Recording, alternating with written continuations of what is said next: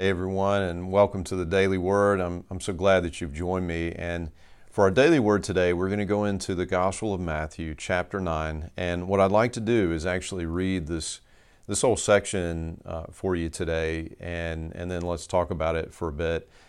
So hang with me. I'm going to read several verses here, actually verses 1 through 8. Jesus climbed into a boat and went back across the lake to his own town. Some people brought to him a paralyzed man on a mat. Seeing their faith, Jesus said to the paralyzed man, "Be encouraged, my child. Your sins are forgiven." But some of the teachers of religious law said to themselves, "That's blasphemy. Does he think he's God?" Jesus knew what they were thinking, so he asked them, "Why do you have such evil thoughts in your hearts? Is it easier to say your sins are forgiven, or stand up and walk? So I will prove to you that the Son of Man has the authority on earth to forgive sins." And Jesus turned to the paralyzed man and said, "Stand up, pick up your mat, and go home." And the man jumped up and went home. Fear swept through the crowd as they saw this happen, and they praised God for giving humans such authority. Now, the part of this that I'd like for us to focus in on is this question: does he think he's God? And answer, yes. Isn't it interesting that when you see pushback from the secular culture against religion? Let's get religion out of the public square. Let's minimize religion. Let's not allow religion to have influence. That almost exclusively, the religion that they have in mind is the Christian faith. And that when there is a demand that religious words not be spoken, that the most frequent word demanded to not be spoken is the name of Jesus. As a matter of fact, there are even contexts where folks are invited to pray, especially pastors, where they're asked to do sort of a general theistic prayer and not to pray in the name of Jesus, which, by the way, I think is essential that we always pray in the name of Jesus, right? Whether it's public or not.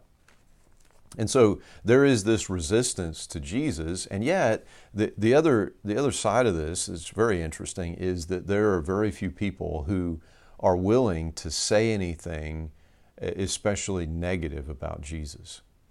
He's just not the sort of person that it feels right to speak against.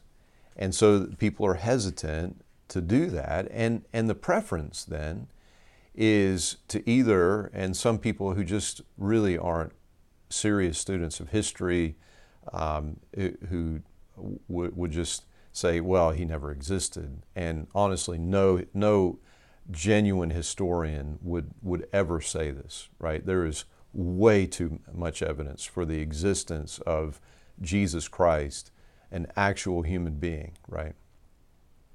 But what most people do is that they will say something like, I don't believe in Jesus as Savior, but I think he's a really good teacher. I don't believe that Jesus is God, but he was such a good moral teacher, and he's had such a good influence, right? He's such an honorable, good, humble person, but not God, not raised from the dead, not the Messiah.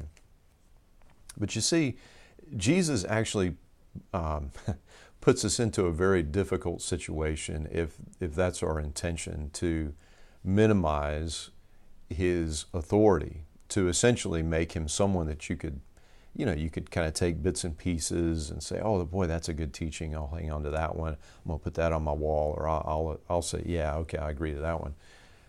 Jesus makes it really hard to do that, honestly, because there are a number of verses that we find in the scriptures where he just straight up says that he is God. And then there are others that where he is clearly claiming divinity, but in a more subtle way. And certainly that's the case here, that he is clearly making a claim to divinity, but he's doing so by declaring that this man is forgiven.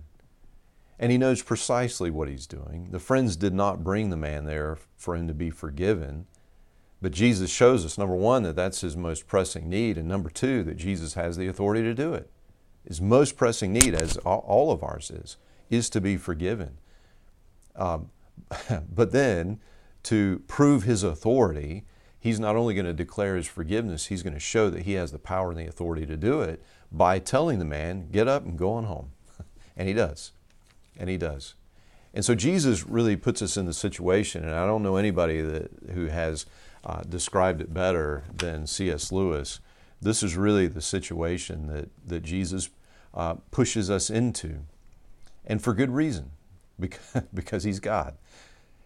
C.S. Lewis says, this is in Mere Christianity, I'm trying here to prevent anyone from saying that really foolish thing that people often say about him.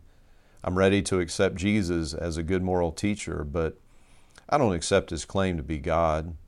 That is the one thing we must not say.